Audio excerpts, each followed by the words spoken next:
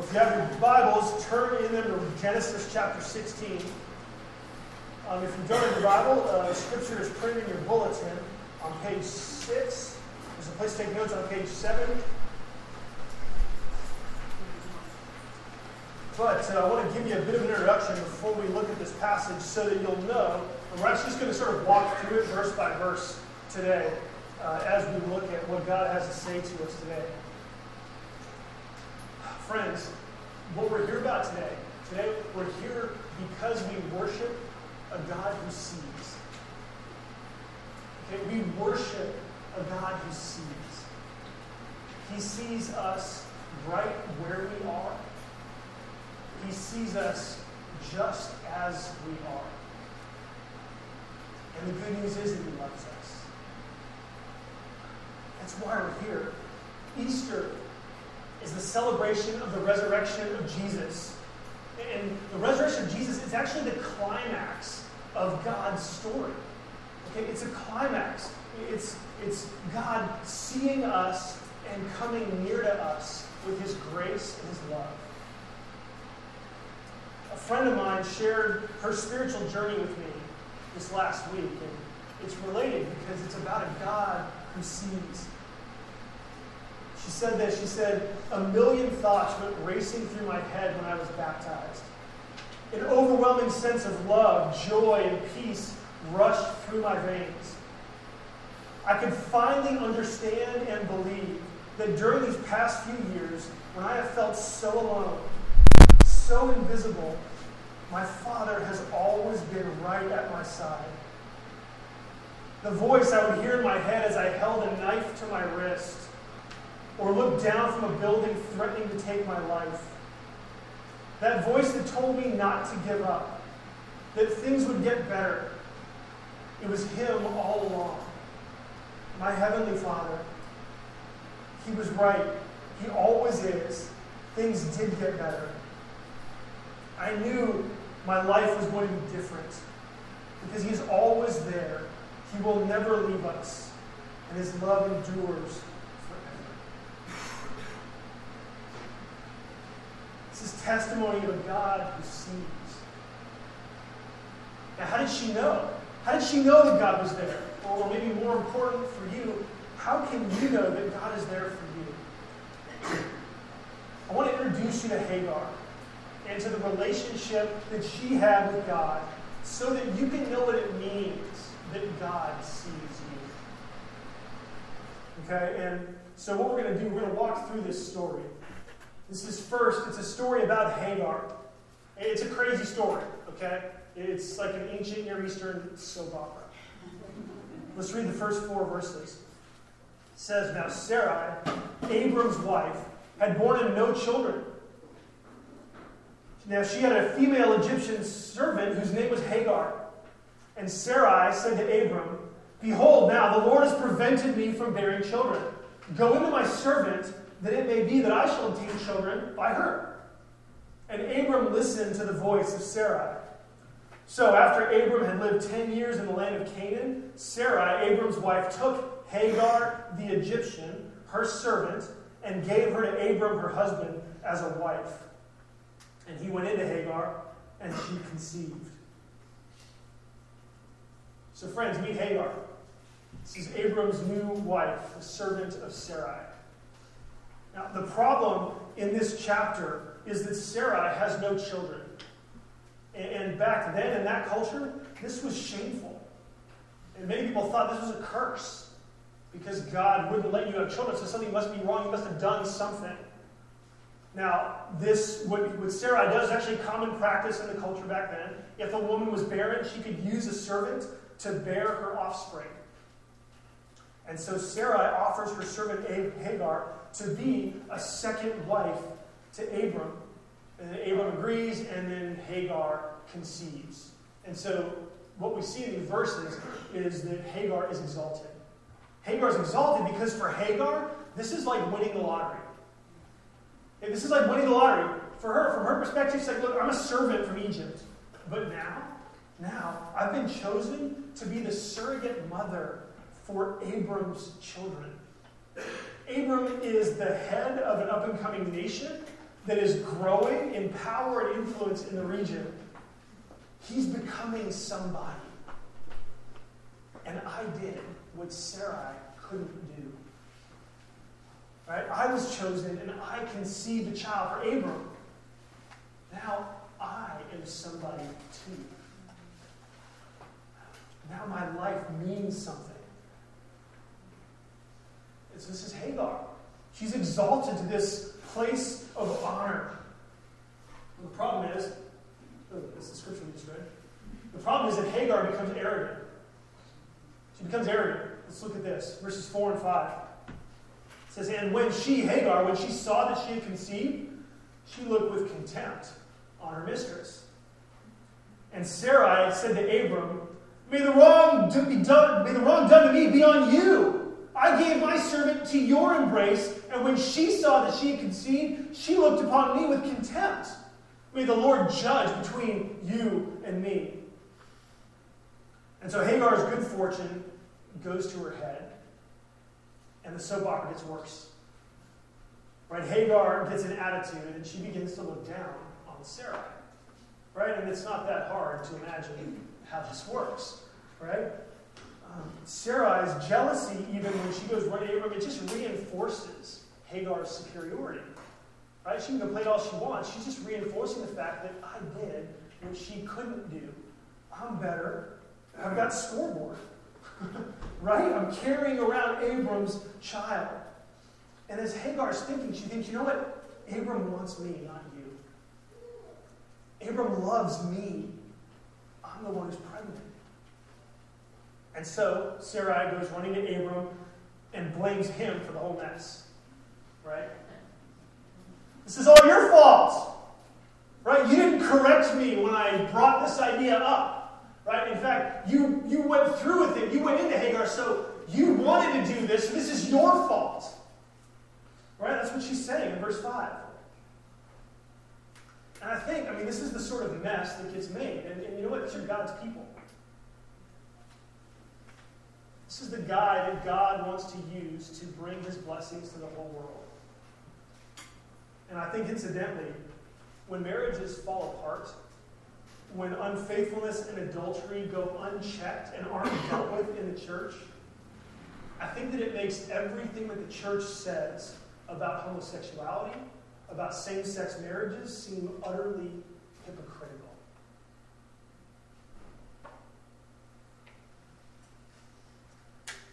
And so Hagar is exalted, Hagar becomes arrogant, and then the third thing we see with Hagar is that Hagar is humiliated. This is verse 6. But Abram said to Sarai, Behold, your servant is in your power. Do to her as you please. Then Sarai dealt harshly with her, and she fled from her. And so Abram sides with Sarai. Abram abdicates his own responsibility, right? Acts like he has nothing to do with any of this, and basically just gives Sarai free rein to do whatever she wants. Now that she's got Abram's support, Sarai just unleashes on Hagar. Just unleashes. And so from Hagar's perspective, this is the end of hope. Right? This is the end of hope for her. Because what she's thinking, Abram sided with Sarai? Hey, Abram doesn't love me. And she realizes, like reality comes crashing in on her. I'm just a tool that Abram is using.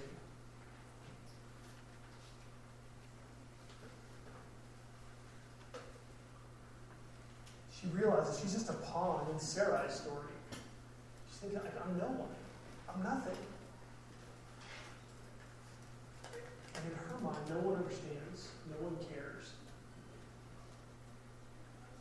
Do any of you ever feel this way? Do any of you ever feel like you're just a pawn in someone else's story? This can happen at work. This can happen in your family. Hagar's at the end of her rope. And so hopeless and pregnant, Hagar runs away. Hagar runs away. And so when hope runs out, this story of Hagar becomes a story about God. When hope runs out, listen to me, when hope runs out, this story becomes a story about God. In verse 7, we see that God finds Hagar. The angel of the Lord found her by a spring of water in the wilderness, the spring on the way to Shur. I love this. I love this. It says, the angel of the Lord found her. This spring is 110 miles away from where Abram was living at the time. It's 110 miles for a pregnant woman to run. And it's about a third of the way back to Egypt. So I don't think Hagar really knows where she's going, but she's heading in the direction of her former home. But God found her. God found her. So what does that mean? Right? You can't find something unless you are looking for it. Right? Unless you're looking for it. God was looking for Hagar. Do you understand that? God always comes looking. This is what God is like. When Jesus walked the earth, he said, if you have a shepherd who's got 99 sheep, he's got 100 sheep and one leaves, that shepherd will leave the 99 and go chase down that wayward sheep. He will search all over God's green earth, and when he finds it, he rejoices and brings it back. This is who God is. Okay, I don't know what you know about God or what you've heard about God, but this is who God is. He always comes looking. Friends, he's coming looking for some of you today. You might be seeking God. You might be trying to give God another chance. Well, God, the good news is God is already looking for you. You can find him today.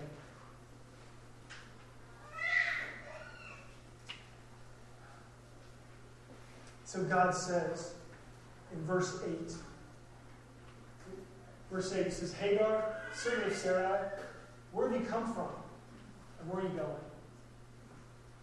Hagar said, I'm fleeing from my mistress Sarai. And again, I love this. This is God, gentle. This is God who draws us out. Hey, where have you come from? And where are you going? Friends, where have you come from? And where are you going? So simple and yet so profound. Right, do you have a good answer to those two questions? Where have you come from? And where are you going? God wants you to ask yourself that question, those two questions. And Hagar, she responds honestly, but more literally, right? I'm fleeing. I'm running away from Sarai. And so after God finds Hagar, this one might kind of shock you. God sends Hagar back. God sends Hagar back. Verse 9. The angel of the Lord said to her, return to your mistress and submit to her. Ouch, right? Why would God do this? I think there's a really simple and practical reason. It's because Abram is her only hope. You have to understand, she is in the middle of nowhere. Right? She's 110 miles from home and at least 220 miles from Egypt. She's probably not going to make it in her condition. But even if she did, apart from Abram, she is a pregnant, runaway slave. And so there is no hope for her. No one will want her. No one could want her. But with Abram, God knows that she can be exalted again. Okay? God knows that Abram will be a husband and a father to her and her son. I think God wants Abram to have to take responsibility for what he's done. But also, God is going to use Abram to save the world. Okay? Because God uses sinful people and does miraculous things through them. Okay? That's what God does. So God's going to use Abram. Abram's got a lot to learn. He's got a lot of growing to do. You can watch that if you keep reading the book of Genesis. But God is going to use Abram to bless the whole world. And he doesn't want Hagar to miss out. He wants to make sure that Hagar is with Abram and has every opportunity to experience the blessings that God is going to give to Abram. And it's interesting because verse 15 actually shows this is what happened. Right at the end of the story. And Hagar bore Abram a son, and Abram called the name of his son, whom Hagar bore, Ishmael.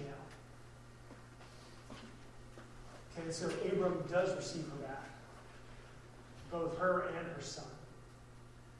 And actually, Abram calls the son what Hagar wanted him to call him, which is the name God gave, which we'll see here in just a second. And so Abram accepts Hagar, and I think Abram loves Hagar with the love that God has for Hagar. So, moving along. God finds Hagar, God sends Hagar back, but then God sees Hagar. Okay, God sees Hagar. And this is kind of the middle verses here, verses 8 and 13. God gives Hagar these incredible promises. Okay, and even more incredible when you consider that she is, again, a pregnant, runaway slave. Look at this. Verse 10, the angel of the Lord said to her, I will surely multiply your offspring so that they cannot be numbered for multitude. Okay, what does that mean? That means I'm going to make you great. I'm going to make your family prominent. You're going to rise to prominence, and your family line will last forever. So she won't be a forgotten slave anymore. In verse 11, and the angel of the Lord said to her, behold, you are pregnant and shall bear a son.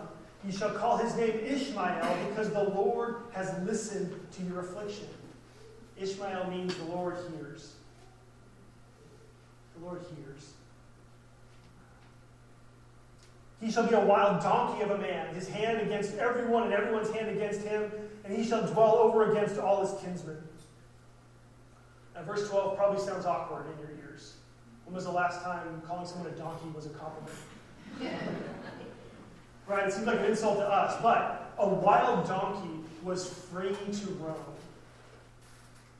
A wild donkey was the slave of no one. And so what God is promising Hagar, God is saying, your son is going to be free. He will be free. He won't be controlled by anyone. He won't have to submit to anyone other than God, of course. Friends, this is unimaginable good news. Unimaginable good news to a mother who was a slave. This is more than anyone could hope for. And only God can bring that about. And so in verse 13, she called the name of the Lord who spoke to her, you are a God of seeing. For she said, truly here I have seen him who looks after me. And just as an aside, I feel like that last verse is what we're supposed to be doing every Sunday when we gather. Right? We're seeing a God who, by the way, has been looking after us for our entire lives. Every week we come to see our God who is looking after us. And so this is Hagar's reaction.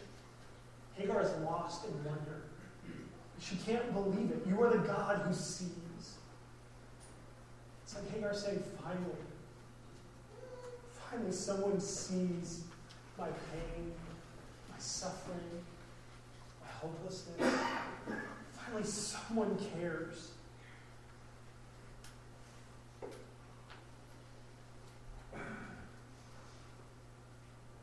And for Hagar, you think about this. She said, like, Sarah used me, Abram gave in to her, but God, you see. You know what I've been through. And you care. I was startled yesterday to do my city Bible reading, right? If you're doing student Bible reading, yesterday was Psalm 116. Right? I thought, oh my gosh, I can't believe this. This is what I'm preaching on. Look at Psalm 116, verses 1 to 6. I love the Lord because he has heard my voice and my pleas for mercy. The snares of death encompassed me. I suffered distress and anguish. Then I called on the name of the Lord. O Lord, I pray, deliver my soul. Gracious is the Lord and righteous.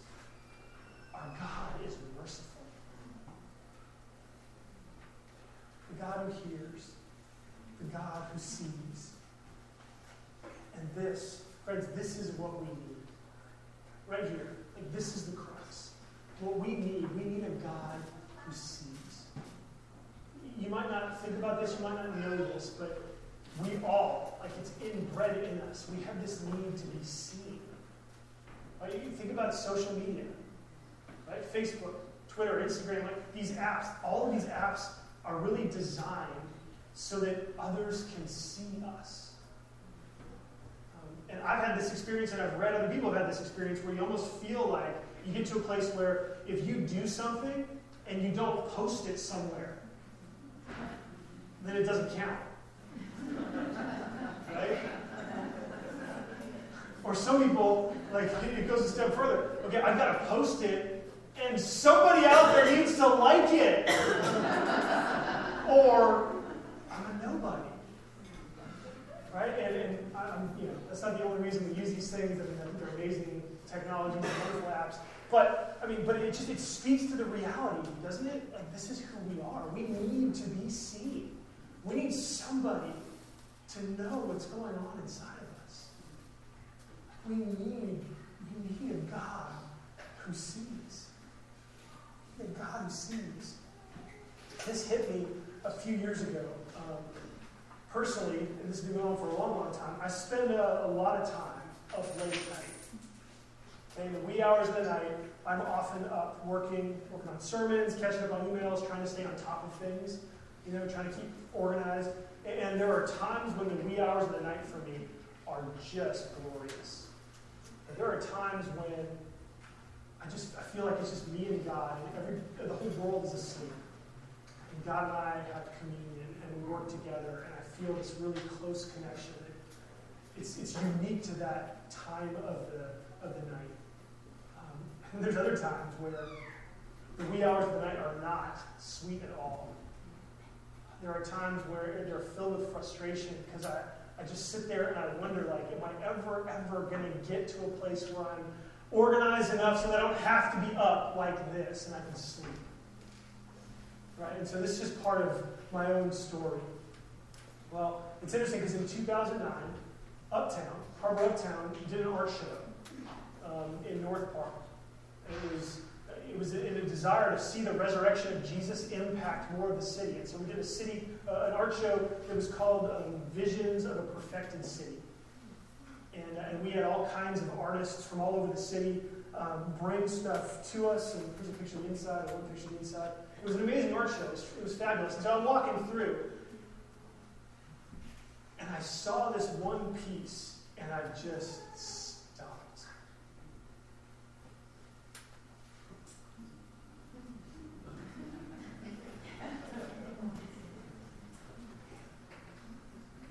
I didn't know what to do with myself because I saw this hanging on the wall, and I just thought, somebody gets it. Someone has seen me. And whether the artist knew it or not, like I felt like someone sees me. And so I bought it. It's in my office upstairs.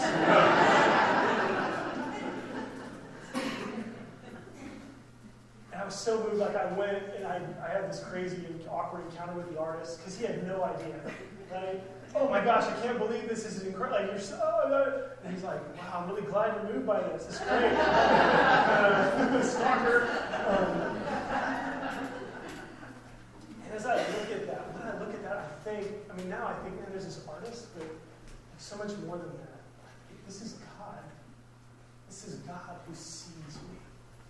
Like every time, every night, whether things are good or things are bad, God sees me and he knows. He understands and he's there. He cares. This makes a huge difference that I have a God who sees. And what's amazing, here's what's amazing, is that when you begin to understand that God sees you, God will begin to give you his eyes for other people. And what can happen is that you can begin to see other people the way that God sees them. And this is something truly transformative. This is something that is an expression of the resurrection of Jesus. Because so often we see people for what we can get out of them. We see people and we judge them based on what they do for us. If they're pleasing to us or they're not pleasing to us, it just tends to be the natural way that we see people. But when you see that God sees you, you begin to see others that same way. You begin to look past sometimes what they do or what they say, and you see what's going on inside of them and why they do what they do, why they say what they say.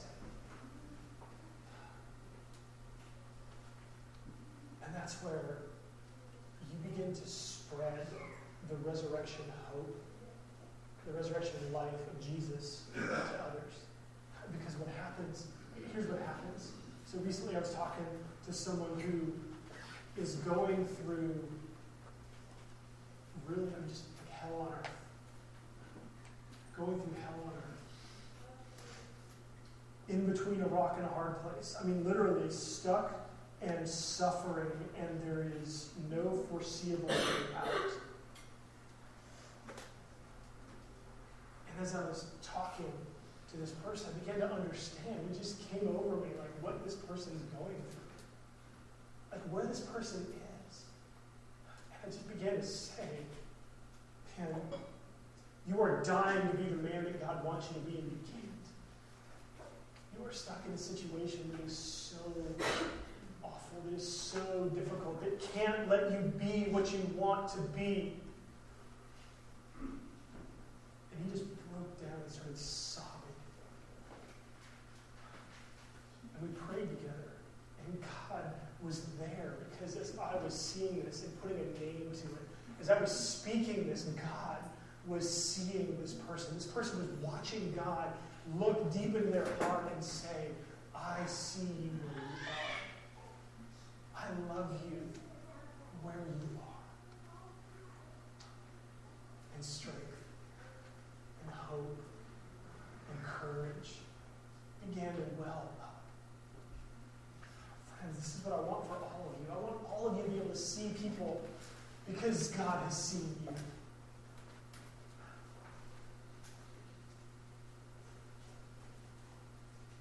So what does that have to do with Jesus? We're stuck in the Old Testament in Genesis.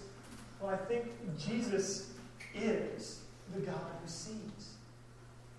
Right? Now that we understand the power of what God did for Hagar, we understand that Hagar is just preparing us to see it in even more living color, to see it in greater clarity in Jesus' death and resurrection, because Jesus is the same God who sees. Jesus didn't just see crowds, he saw people.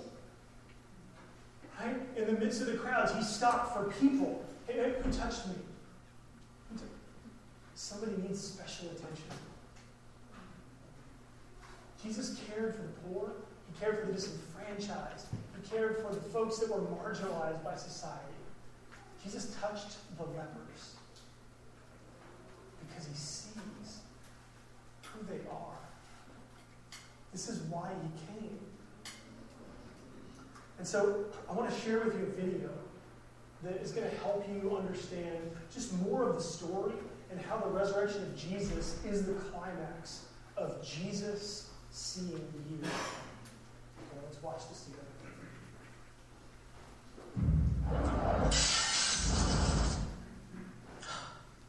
You. Look at your eyes. Look at them. Speckled. Colorful. Each one unique.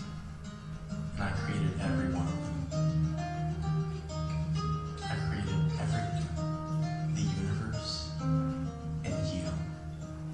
I gave you your personality.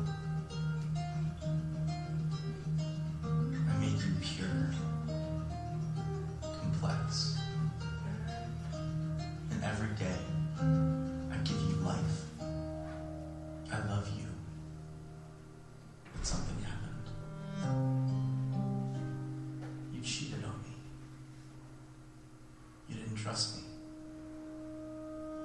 you sinned.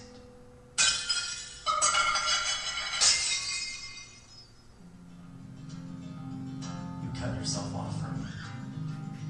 And although you're still alive, you were slowly dying. So you looked for other things.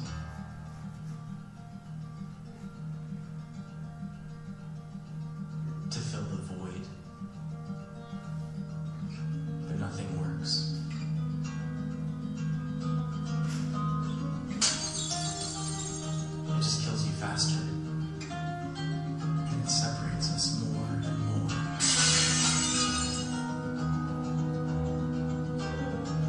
What are you searching for?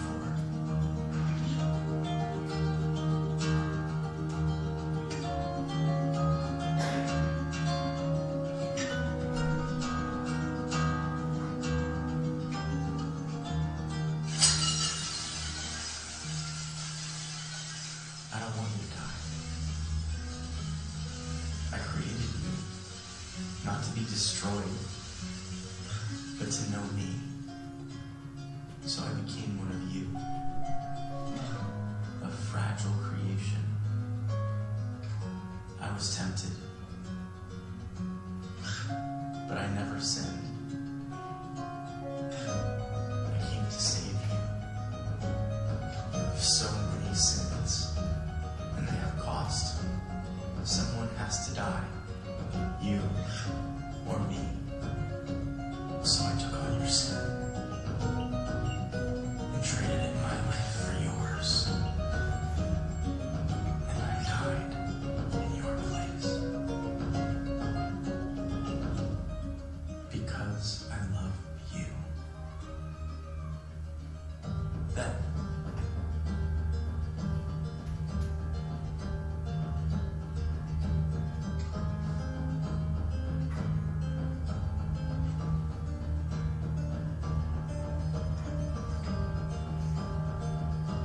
I rose from the dead. I am the way, the truth, and the life. I am Jesus. I'm not here to condemn you. I came to bring you back to life. Rely on me. I will forgive you and give you eternal life. I love you. And I did all of this to have a relationship with you.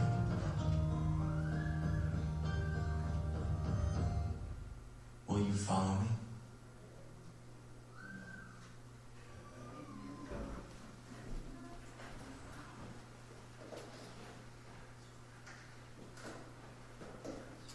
Will you follow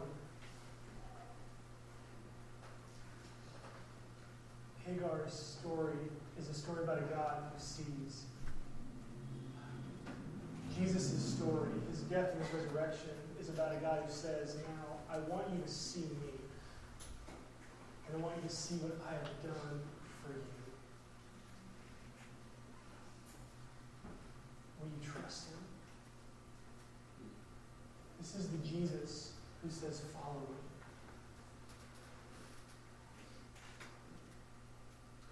Let's pray together.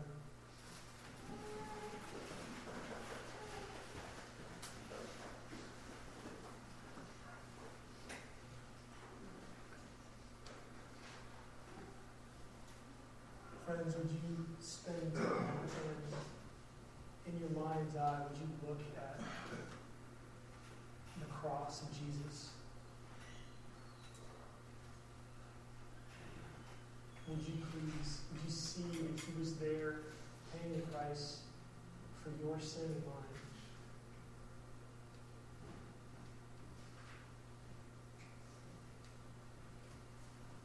And would you see him rise and imagine him coming from the tomb in new life? He left sin behind. He left death behind. He has gone beyond. And he comes to you and he says, would you join me? Jesus says, all you need to do is repent. Confess your sins. Admit that you have sinned and ask for forgiveness. If you want to do that, I'm going to invite you to pray with me right now. Say, Jesus, you have seen me. Jesus, you know my sin. And I confess it to you. I'm sorry that you had to pay the price for my sin. But I'm thankful that you are willing to do it. I now turn my life around. And I commit to following you. Help me to keep seeing you.